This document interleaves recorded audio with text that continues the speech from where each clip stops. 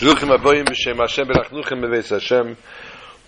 our weekly Wednesday night shir, and of course, as you know, we mean weekly. We'll dedicate once again to Nachman Yaakov ben Sihirsh. Hello, Shalom. May his neshama be a good better for his whole family, his wife, his children.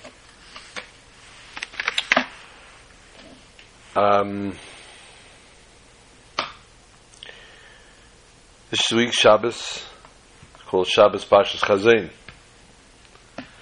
We're going to go on according to dates. This Shabbos is Tisha B'Av. And in Yirtzeh Hashem we will discuss, obviously, the laws pertaining to that, and even more so, the spiritual connotation of Shabbos Tisha B'Av. We embarked this week on the new Chumash, the one that I can never pronounce, Deuteronomy, Chumash Devarim, known formerly as Mishnah Torah. Sorry.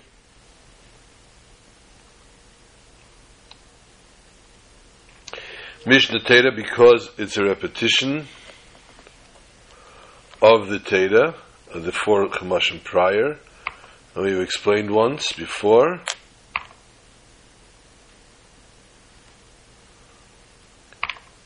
We've explained before. Welcome back.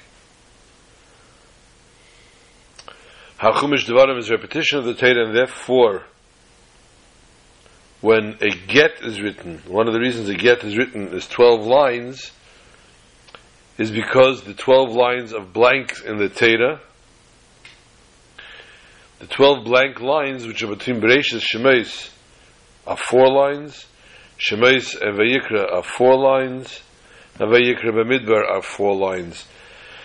Those 3 sets of 4 blank spaces, 12 lines, is why we have a get is written with 12 lines. Whereas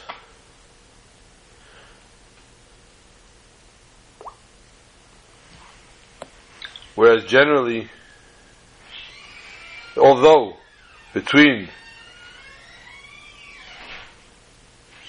Bamidbar and Devarim there are 4 blank lines as well, but since Devarim is known as Mishnah Torah, the repetition of the Torah, therefore we do not count those 4 lines, and we only count the 3 sets of 4, piling over 12.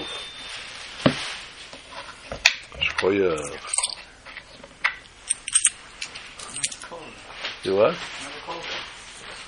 Oh, you're right, I didn't.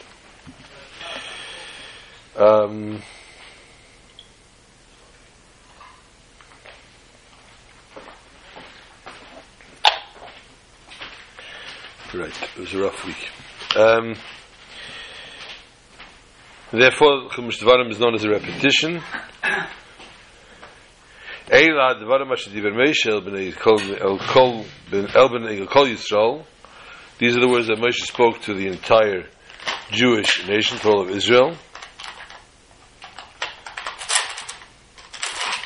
Chumash Devarim, since we do find it in a Sefer Torah, as well as we find, of course, Bereshis Shemais Vayikra and Bamidbar, Chumash Devarim as well is of course part of the Torah, and being part of the Torah,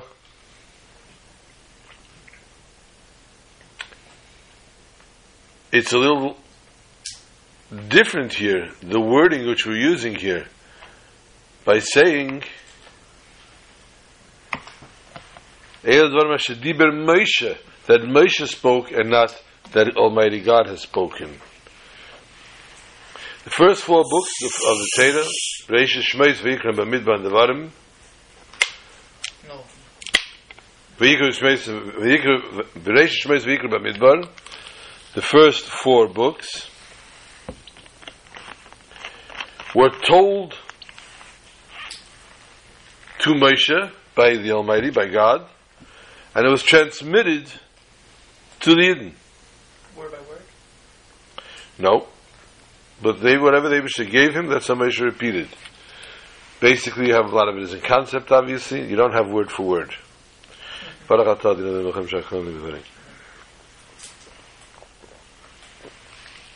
book of Devarim, though, we say different. Moshe spoke in his own name. And the thesis, if you're keeping score at home, Mesechtes Megillah, Lamed Aleph Amid Beis, thesis tells us it was through Ruach HaKodesh. Through divine inspiration, Moshe spoke and relayed the entire Chumash Devarim. The fact is, the first 4 Chumashim, in essence, really, the Eibishter gave over to Moshe something that was above his wisdom. It was above his understanding even. And therefore Moshe, as a messenger, transcribed God's words so that they can be conveyed to the Jews the way he received them. Same Gemara that Mesechtes Megillah tells us.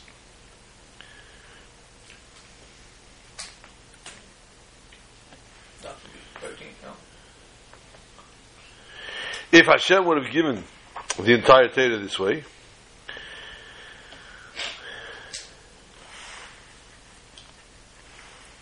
then whatever we would have in the Torah would just be a reflection of God's words,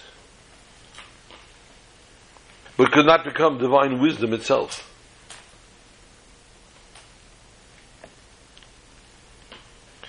So when it came to Chumash Devarim,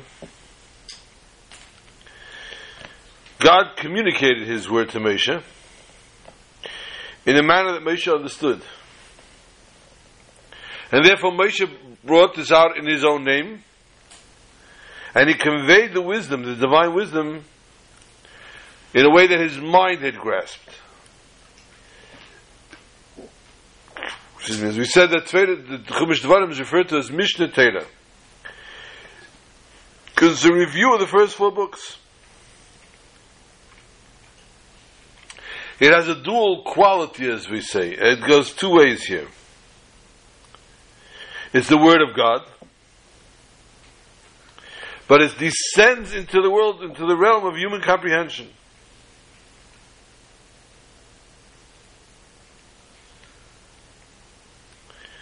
Although every other part of Torah also has this quality. But this is done from a different angle.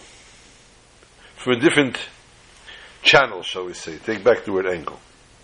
In addition, what was Moshe's role in essence was to connect every member of the Jewish community with God.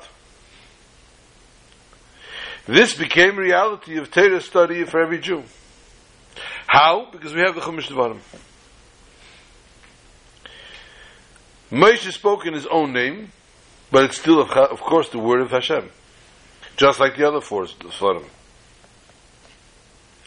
But any Jew, no matter what his level of spirituality is, or comprehension is, they can always ingest the very word of God, divinity, holiness, neither tainted nor diminished.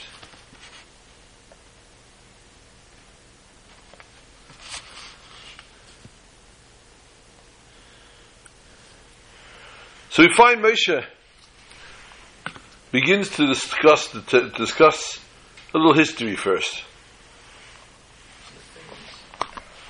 He takes them down memory lane. And in the journey down memory lane, he doesn't do the scenic route.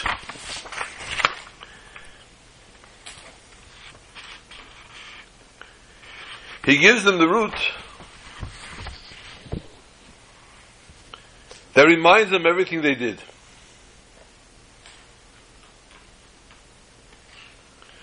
And tells them about every sin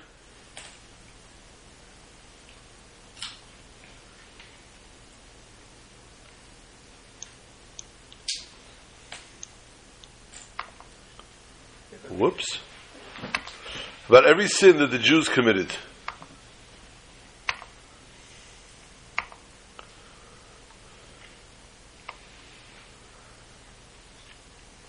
But because he's Moshe Rabbeinu, and because it's not the proper way to repeat, God forbid, a Jew's sin, therefore everything is done with a hint. Everything done with beremez.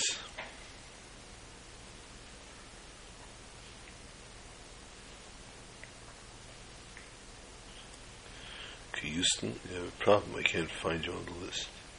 I know he's here, but I can't get him up. I don't know if he hears me or not.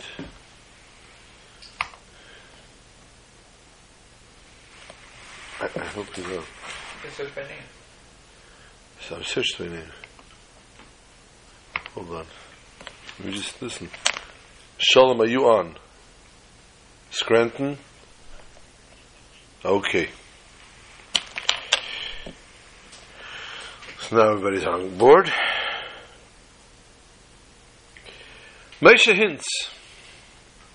And he says this thing and this place, and mentions of places, but doesn't say what happened there. Rashi ultimately tells the Mechamish and Mikra the reason for all these explanations, all these places, and some of the places that Moshe hints in such a way we never even heard of those places, is so that, of course, not to insult the Jewish people. The generation already died. Why? Whoops. We do know, though, that, of course, Moshe speaks the Musar, the Musar right before dying, and he brings down the reasons a person says Musar before dying. We bring down from Yaakov Avinu that we learned that we say Musar right before dying because this way the person won't see you again, you won't be embarrassed, etc. There's many different reasons. Rashi brings a very interesting mashal. He says that mashal lemelech, a mashal to a king, an example of a king whose child was ill, Rachmana litzlan. And his child was ill, and he took him to a far-off land to seek special medical attention. And Baruch Hashem, they went and they arrived in a certain place. They came to the doctors, and these doctors were indeed able to help the prince. And a while later, the king and his son, returned home. What happened? How did I don't know what I just did now. I messed this up. Hold on. I messed up now, Robert. What happened here? There's supposed to be somebody manning this thing. Not me.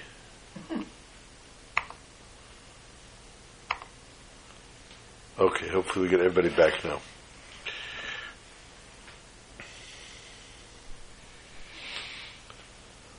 Okay, I believe I have him back. The king, on a journey back, took the same route that he went on. And we look. Oh no, I lost him. And we learn from Avram Avinu. By Avram Avinu, he did the same route that he had come on, that he went on a journey on, but it was a different story. The reason that Avram Avinu took the same route was to pay back everybody that he had stayed by and said that on the way back, on my return journey, I will pay you. But here, as he took he took back the same route which they went, the king reminisced with his son. Oh no.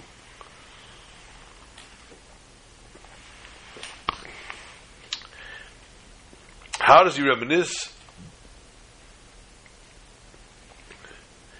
He tells his son, remember when we went to this place, we were in this place and your head hurt you. And in this place, you slept. In this place, in each place he enumerates to the child, here you were cold. Now the truth to be told, the Rashi brings this mashal, and it almost sounds superfluous. It almost sounds like the truth to be told, that why would he have to even tell us that it was a king? He could have just said this example. the Rebbe, very, very great length, explains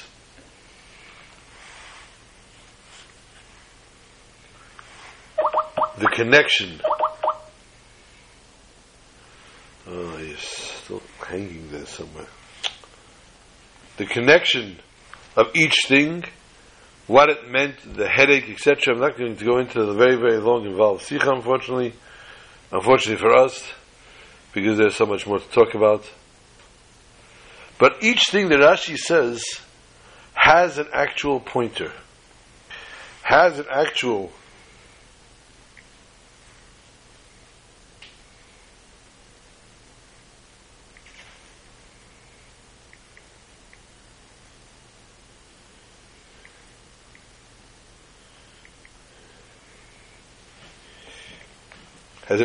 connection as to what and how this was relevant to the Jewish nation, how they had gone through a different trial and tribulation at this particular point, this particular juncture, and therefore that's why the Torah mentions it that way. That's why Rashi brings this mashal.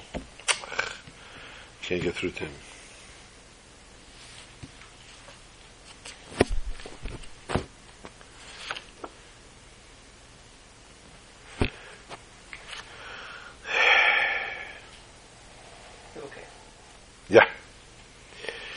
Be'er Yarden, therefore the pasuk says, Be'er Yarden, Hail Meisha, Be'er es Atera Hazeis Leimer.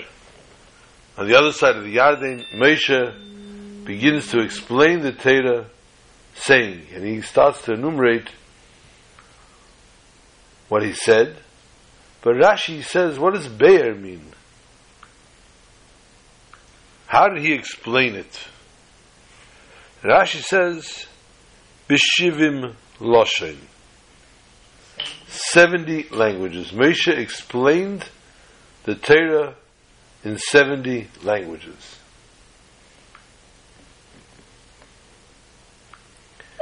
Why? Why now? Why at this point in time? I can't believe this. Why only at this point of time, at this juncture, did Moshe decide, before he's passing away, to recount something that he could have done for 40 years in the desert?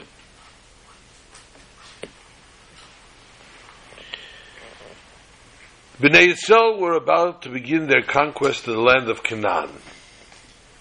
They were going to battle now to conquer the land.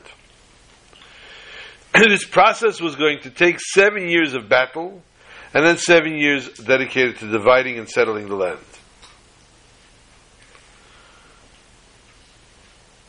Moshe chooses now, before they do this, to translate the entire Torah in 40 languages. 70 languages. Because by 70 languages, because by translating the Torah, Moshe in essence was carrying out a very crucial component for the conquering of the land, for the conquest of the 7 nations. Because everything in the physical world has a spiritual source. Any change that takes place in the physical plane first needs to be executed in the spiritual. So according to Kabbalah, the 7 nations who occupied the land of Canaan represented in essence the 70 nations of ultimately the Ayin Umas Ha'ilam that they used to shech Kabbanas for. And they contain their spiritual source. By Moshe translating the Torah,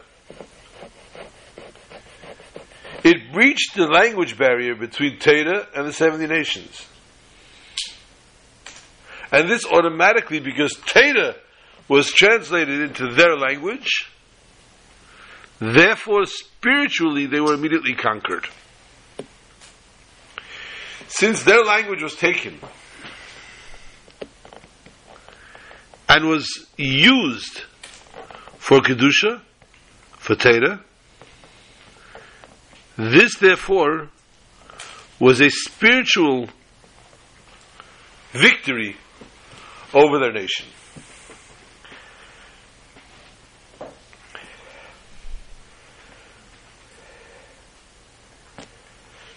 And once Moshe achieved that, then Moshe therefore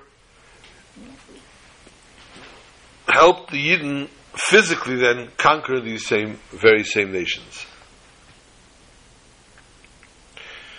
Moshe explains the Torah in 70 languages. A very, very intriguing lesson to us all, because Moshe really had a different mission here as well.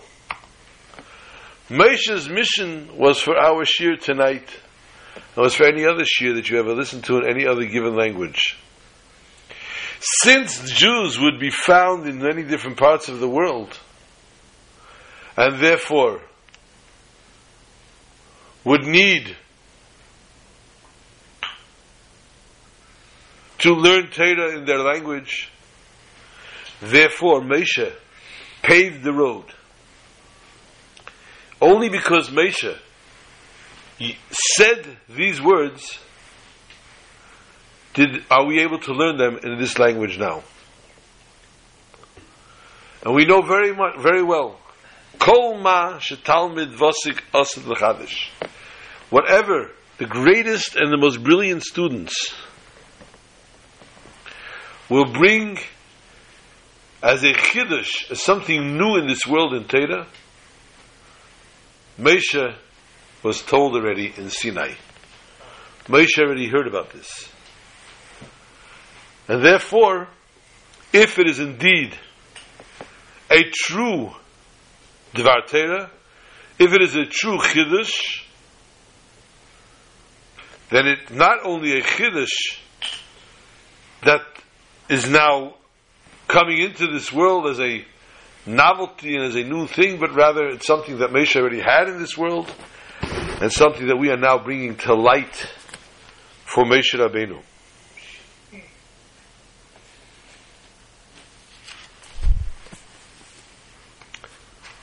And the same thing is with the languages.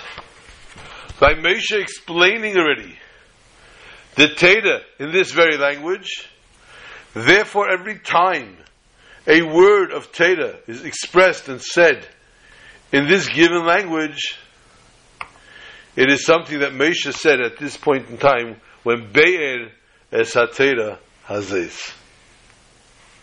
There's something wrong with the Skype here on the computer for a change. Okay.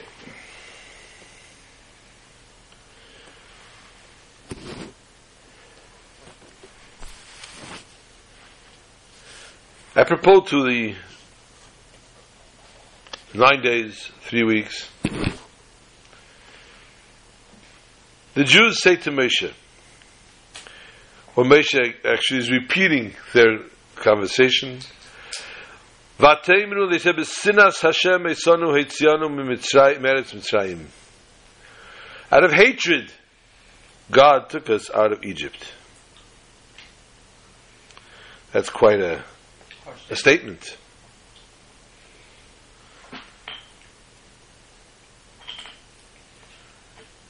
B'sinas Hashem esanu, says Rashi, V'hu oyev eschem, but he loved them. Aval atem seinem eisei, but you hated him. Mashal Hedjid, a simple mashal, Eimer, a Hedjid says, Mad belibcha al rachamecha, mad belibei alach. What's in your heart against the other person is what is heart against you. You only think that he feels that way about you because you feel that way about him. Let us understand this Rashi not with a pshat, but rather with remez. Pashas Devarim is always read the Shabbos before Tisha B'Av. This complaint of the Jewish nation, B'sinas Hashem Esanu, has a very special connection to Tisha B'Av. It's brought on in Svarim that the Deir HaMidbar, this generation that was in the desert, that said, B'sinas Hashem Esanu, and they cried for no reason. Therefore, Gormu L'Tisha B'Av, they were gerim for the 9th day of for the Churban. Shneimar, it says, Echi Yoshva B'Dad Ha'ir, Zesh Tevis Eva. And Tzemach Tzedek explains, this also hints that Sinas Chinam, the hatred, the unwarranted hatred that destroyed the second temple, and therefore through Ve'ahavta L'Reacha Kamecha, we cause that the Neshamas Yisrael are called Achim Ve'Reim L'Mokim, brothers and friends to the Almighty. And through this, Al Kol Pishayim Chase Ava, all the sins are covered by love. We can say perhaps that the explanation of B'sinas Hashem Esanu, and really V'uhaya Oyhev Eschem, he loved them. The reason Rashi is coming to point this out and to reveal, even in this situation, even in this very time of Bein HaMitzarim, as it's called now, the time between Shavasa B'Tammuz and Tisha B'Av, which came about, it's a sad time because it came about because of the behavior of the Jews, so much so that the natural love of the Jew to the Avim Shebashamayim was totally hidden. And even in such a situation, Rashi testifies, Shuhaya Ayev Eschem, he loved you. Even though you not only did not profess to loving Hashem, but rather the opposite. You said that he hated you. Hashem loved you.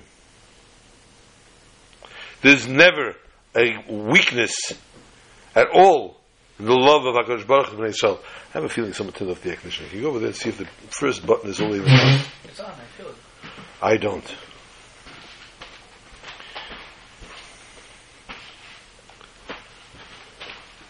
The front button. Oh, yeah.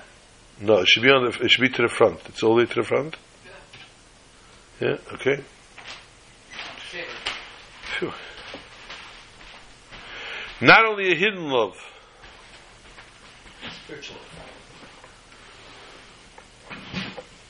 where you can't prove that the Jew feels this love actually.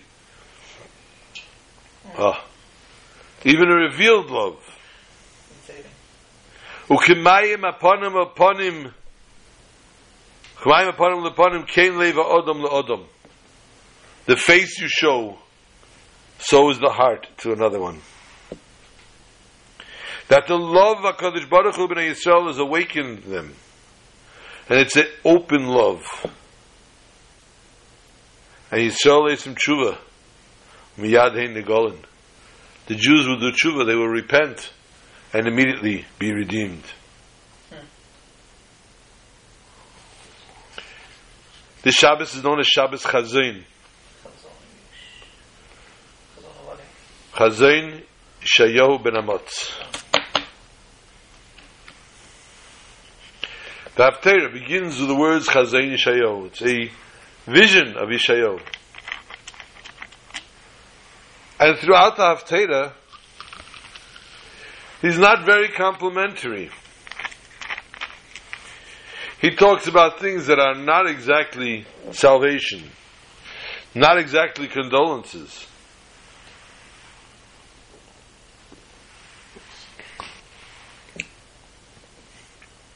Of which the visions he saw about, the visions that he saw about Yehuda and Yerushalayim. We know though, that in essence, the explanation of Shabbos Chazain, the seeing, the vision, is brought down from the holy Berditchever. The Berditchever gives a mashal. A father bought his child a beautiful suit, an expensive suit. And the child, first time he wore the suit, wasn't behaving properly, and he tore the suit to shreds. What's going on here? Why is this failing? I don't understand. He shredded the suit. The father took pity on his child, and he bought the child a second suit.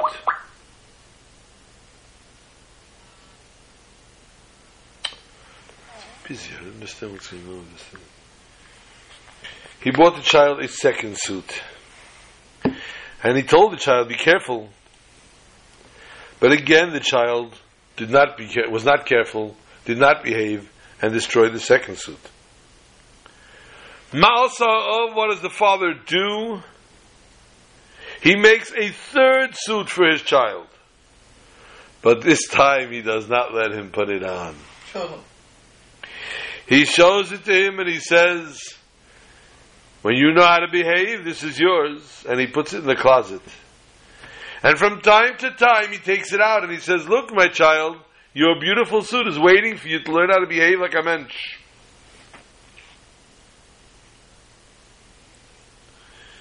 Eventually the child says, "Sorry, Dad, I outgrew the suit anyway, I don't care." No, I hope not.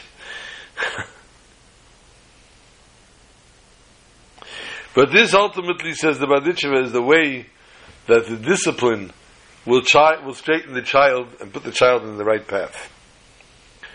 According to this, Shabbos Chazain is Lashon Merze. Vision. We are shown, each and every one of us, and if we merit, we can actually see it with our physical eyes. The third Beis Hamikdash is shown to us and dangled before our eyes on this Shabbos. We are shown this third Beis Hamikdash and told, it was your negligence that caused destruction of the first and the second. Learn how to behave, learn how to cooperate, learn how to coexist with one another, so that I can give you this house, I can give you this third temple, or I can give you this new garment.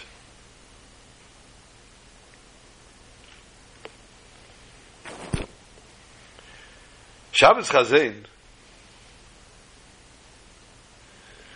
showing the Mikdash to each and every one of us. But Chazain is talking about the vision of Yeshayahu. The vision of Yeshayahu is not a good one. This parable, this mashal, tells us, gives us hope, gives us future, gives us yearning, gives us a mission, gives us a vision of something that we want to see, and therefore we should strive to achieve. But the actual Haftarah of which the Parsha is named after, Chazain Yeshayahu, is not of such magnitude, but rather a very derogatory fashion. So where does it coincide with the mashal of the Berditchever? And this I'd like to explain according to the wording, that the third Beis Hamikdash, Marin lekolechad v'yechad miYisrael Hamikdash l'osid meirochoik, it is shown to us from the distance. Even though, yes, we are shown the future of the Beis Hamikdash, each and every one of us has to know and feel it's still but so close yet so far. And although we are being shown this Mikdash al-Asid, I myself am so far from being in there.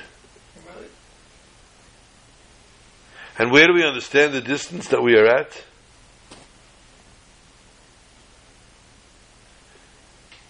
This in itself, that our inner soul delves into what we are looking at and what we are seeing, this in itself shows us how far we are. So therefore, in essence, Chazain Yeshayahu, the vision of Yeshayahu, telling us how far and how wicked and how distant we are from God Almighty. And the vision that The Berditchever tells us that we are shown the actual Beis Hamikdash from the distance. We will know that it will come to us from the concept of Chazen Yeshayahu to V'zechzena Einenu, that the seeing of the Mikdash L'Osid, it will not be Meirochoik, but rather it will be from close up. It will be right next to us.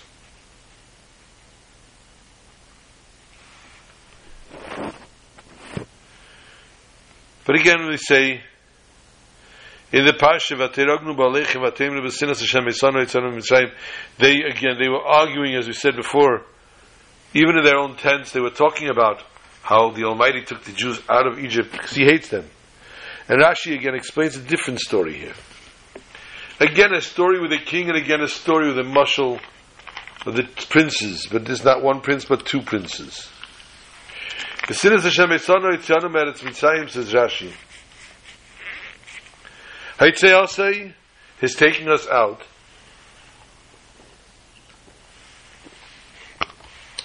L'sina hoisa was out of hatred. Moshel lemelech basav adam. An example of a parable to a king that had a physical king, flesh and bones. Shayelish neibanim, he had two sons. Yeshlesh tei sados, had two fields. Achas shel Shakya, Achas shel Baal. One was very, very fertile. One was very, very well watered and had a wonderful source of water. And one was dry.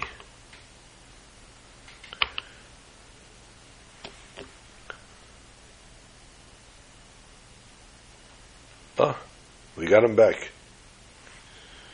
Sorry about this technical difficulty that you sent off. I don't know what happened there.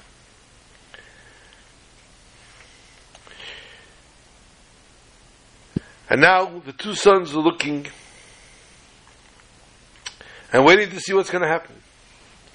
Lemishu Ayev, the one he loves, Neisen Shaki, he gives the well-watered one.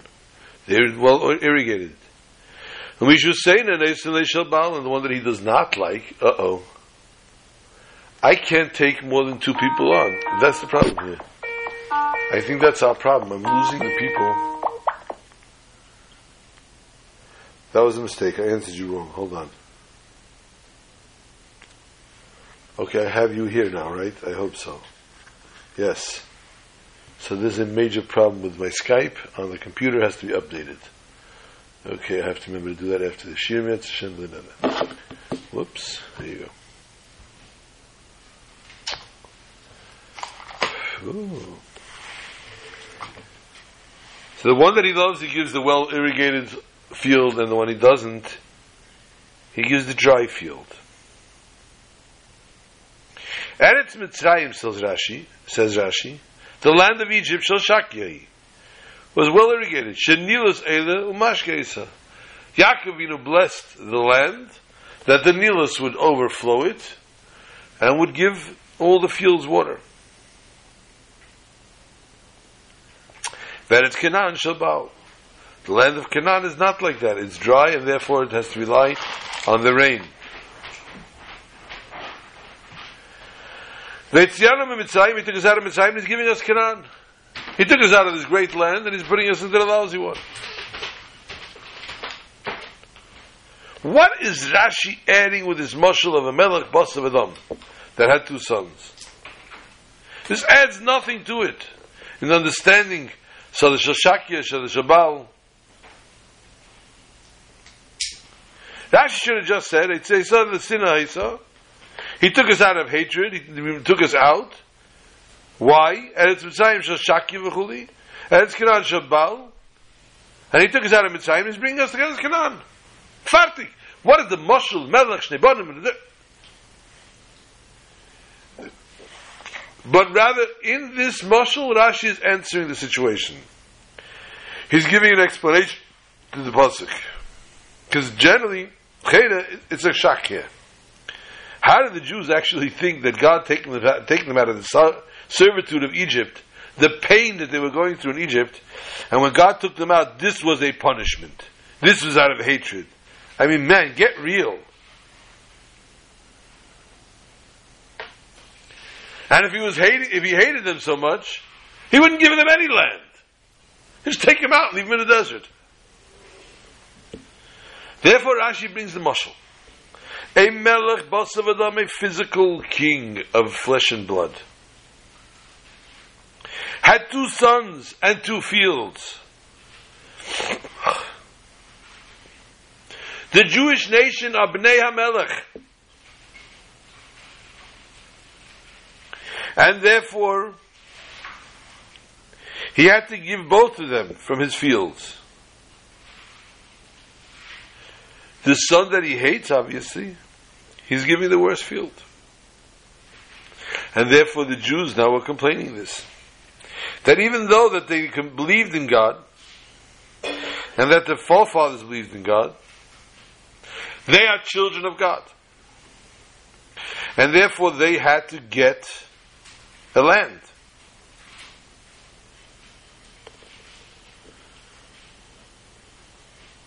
Therefore, in their own eyes, they saw that the behavior of God with them is like a king who hates his son, and therefore gave them a land of Baal. So therefore Rashi brings this whole mashal that way to explain the actual pasuk. What was going on inside the heads of the Jews? How did they actually imagine or think even for a moment that God hated them? Move on to another part of the pasuk. Bnei Gad and Bnei Reuven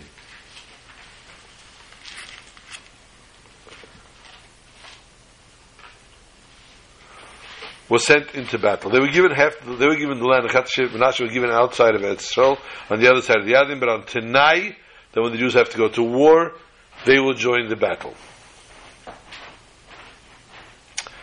V'le Reuveni, v'le Gadi, says the pasuk, Chalutzim tavru lifnei achechem. So they went as chalutzim. They were the pioneers going in front. Fnei achechem, says Rashi. They were the first ones to Muhammad. Why? They were very, very strong. And their enemies fell in front of them. It says, they detached their head and their shoulder. Yes, that's where the expression head and shoulders comes from. With one swoop of the sword, they took off the head and shoulder of the enemy. Now, spoiler alert, something's wrong here. Bnei Gad went in front for the battle. Yeah, they were strong, but we know the strong was Yehuda. He was the strong. His tribe was the strongest of them all. It says, Yod Chabeir Feivecha. Gur Aryeh Yehuda is compared to a lion. He was the melech of the king of the animals. If you give me score at home, the Gemara Chagiga, Yud Gimel Amud Beis 13 side 2. So how does it not make more sense that Yehuda should have gone in the front, not Bnei Gad?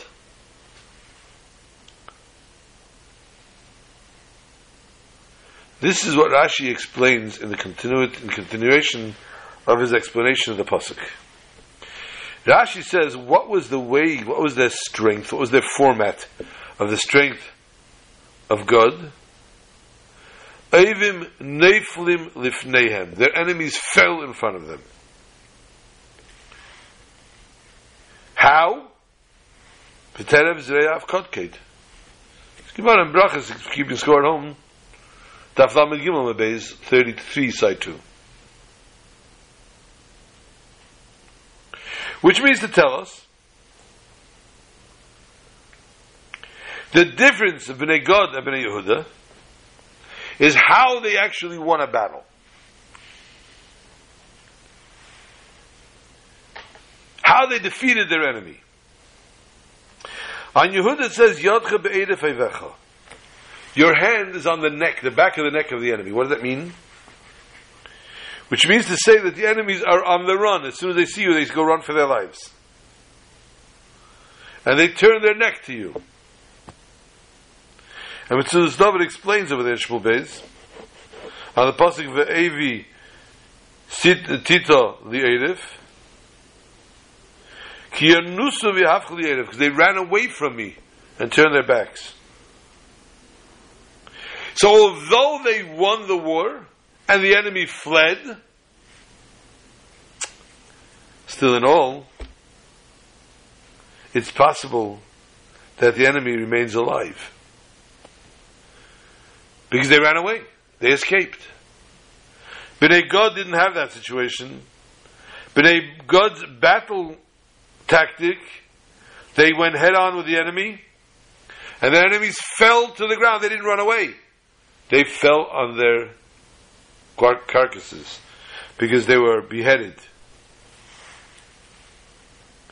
Therefore, the Mechama of Shiva Amam is more befitting to B'nai Gad to go first than rather Yehuda.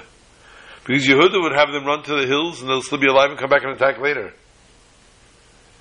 And the actual battle, they were told, Lei tichya kol neshama, no one remains alive, no survivors.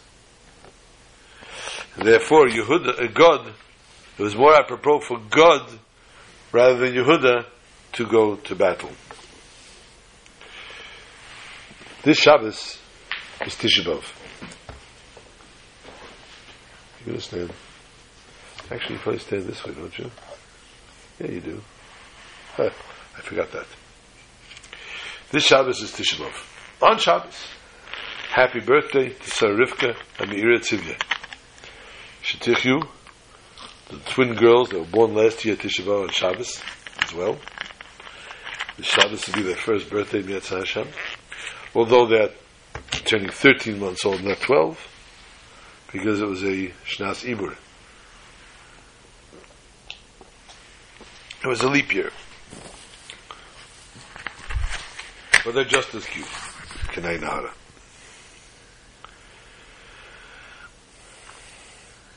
Kashachal Tisha B'Av Liyez B'Shabbos V'Nitu Sataynas L'Imrishin. Please, I ask that if you're listening from minute 9:48, from the last 48 minutes of the shir, from the 48th minute, do not turn off the shir until the end. You must listen to this entire portion, or else you're going to hear things that are going to come out of text, and we're going to have problems. When Tisha B'Av is pushed off to the first day, Niska halacha, the halacha is given. Ashegam oz mitzvah l'anigas Shabbos Michael Mashkev Kol Shabbos. On Shabbos, which is Tisha B'Av, we must enjoy our Shabbos with the food and drink like every Shabbos. Even Sulam of Sekes, which generally is right before the fast, and you have to have boundaries to it. You eat an egg and you eat on the floor, etc. This Kriyas, when it's on Shabbos, we eat meat and wine and whatever you want to eat. By a table, Suda Shleima Beis Malchus Hay. So says the Shulchan Aruch Erech Chaim. Siman Tav Kuf Nun Beis Sif Yod. Not only that, there is no mourning, no sadness on Shabbos. We enjoy it like every other Shabbos, even more so. We find in the Gemara, if you're keeping score at home, Masechtas Megillah, Hey Amud Beis, 5 side 2. Pamachas Kol Tisha B'Av Liyes B'Shabbos. Once Tisha B'Av came out on Shabbos. V'dechinuhu L'achar Shabbos. They pushed it off to fast after Shabbos. The only two fasts that we would fast on Shabbos is Yom Kippur and Asar B'Tevis. But Asar B'Tevis can never come out on Shabbos according to the way the calendar is established. Yom Kippur can. But as Tisha B'Av comes out on Shabbos, it gets pushed off. The Amar Rebbe, and Rebbe says in the Gemara Megillah, Heil v'nitcha yitcha, it's pushed off, let it stay pushed off. Leave it alone. Don't bring it back. According to Rebbe, Shadas Rebbe, Kashechol Ataynis B'Shabbos, if the fast comes out on Shabbos, we push it off entirely, and we don't fast. Even on Sunday. The Chachamim did not agree to that, and since halacha kirabim, halacha according to the Chachamim is halacha Rabbi Chachamim, Therefore, we do have that fast on Sunday. But according to Rebbe, we find that Shabbos comes out on Tisha B'Av, not enough that it's a day of pleasure and happiness, but even more so. That the Keach of Shabbos Kodesh goes so strong that it rectifies any kind of mourning that needed to take place and fasting, and it pushes it totally off the map. Even though, unfortunately, that's not the halacha,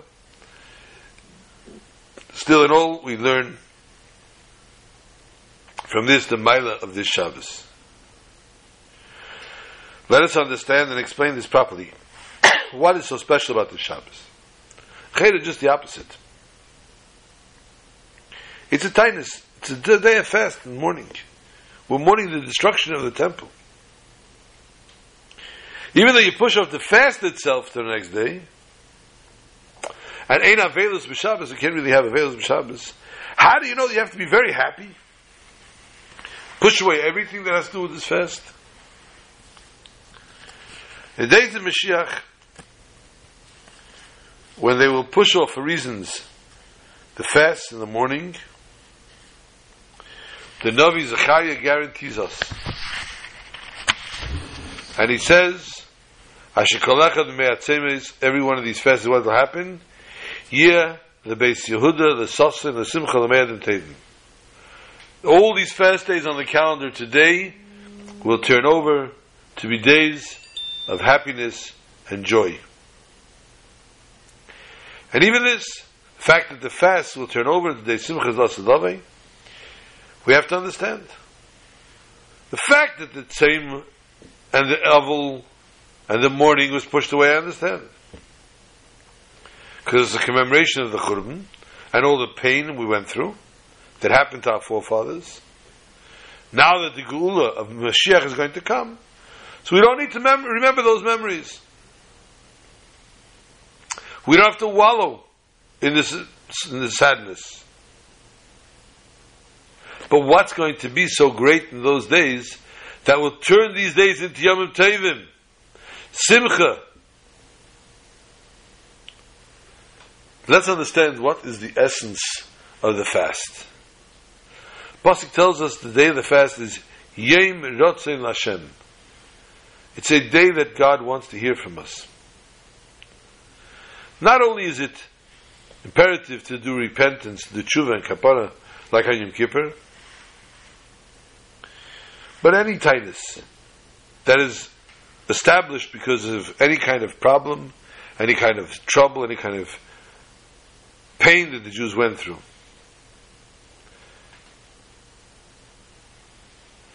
their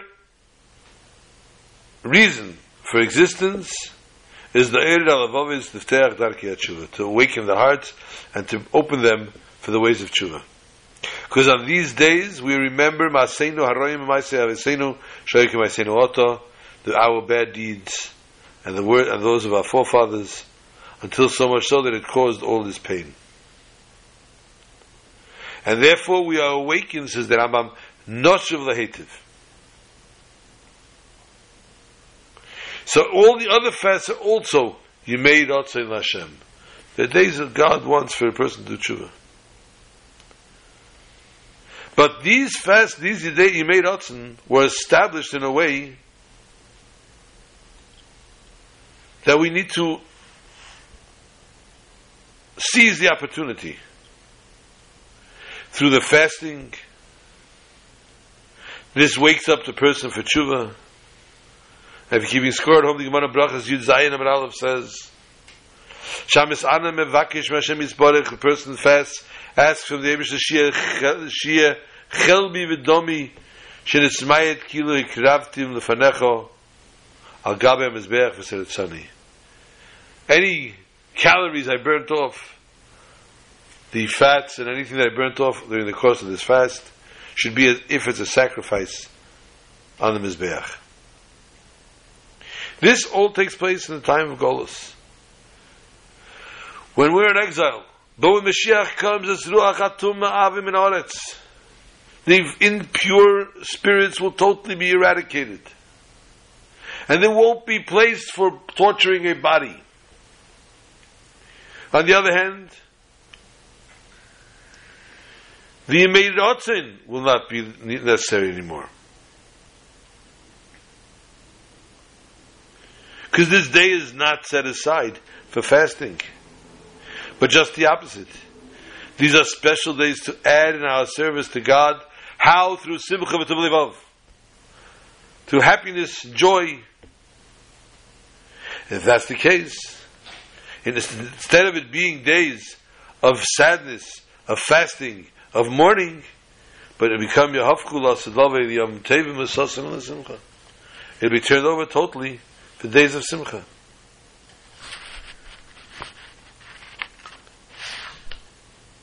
And this Yom Tov of Tisha B'Av, this time of Tisha B'Av, and Shivasa B'Tammuz, which both came out on Shabbos, is like the days of the fast, the days of Mashiach.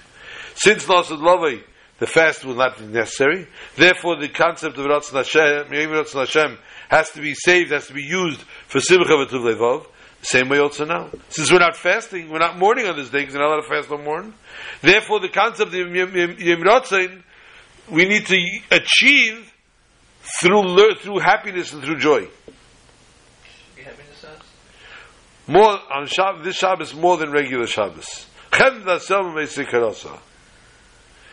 just like in the days of Mashiach, we're going to seize this moment, seize this happiness, this opportunity to add in service of Hashem and Simcha. Same way also this very Shabbos, we add with food and with drink and we farbring. Even more so, a Shabbos like this, we add Ratzon to Hashem to push it off on the Sunday, and he should push it off entirely.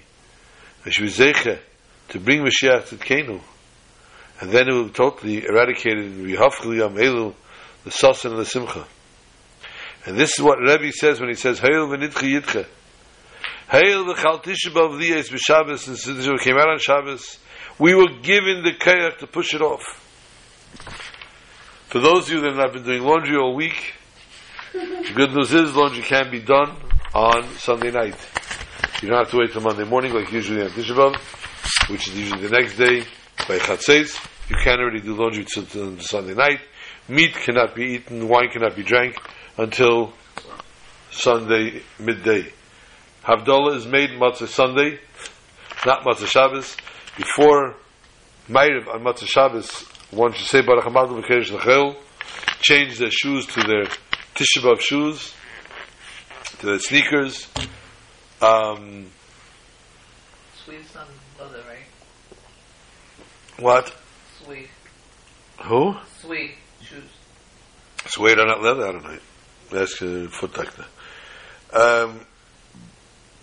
Shoes should be changed, and you go to Ma'ariv. You also make the Beit Meira Eish before Ma'ariv, because you're not going to make it by Havdalah. You go to Ma'ariv, Eicha is recited after Ma'ariv, the shul will darken, or dim the lights a little bit, some will turn off entirely, and then go by light, by candlelight. Eicha is recited, and then whatever Kinnis is said then, At the Kodesh thereafter. Those are the same Mishnayos after davening. You don't say the regular Mishnayos of Mikvayos and Kalim, but rather just from Meid Cotton. Sunday morning is Shachris, Kinnos, Shachris Kriyas HaTeira Kinnos,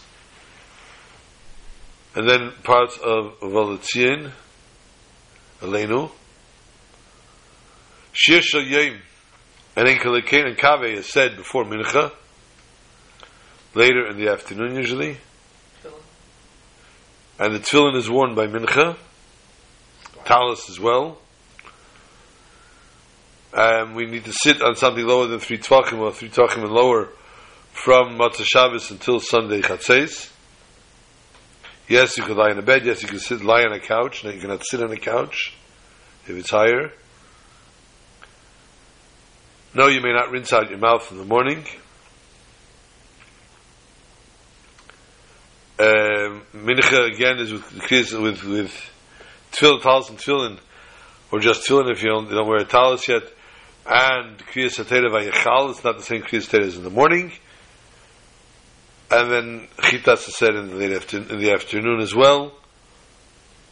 The main thing is Shvihavku Yamelu L'Sasin L'Simcha, and we should see the joy of this Shabbos should bring Simcha Peidah together and should break all Gedarim, all boundaries, to an extent that we will have the third Beis Hamikdash not dangling in front of us, not from distance, but in front of us, where we will sit inside and we will see the Kehanim, B'Avidosam, Leviim, V'Shirim, V'Zimram, and Yisrael B'Ma'amadam. This very Shabbos, Shabbat Shalom to all. And if Chas V'Shalom we have to fast, a very, very easy fast.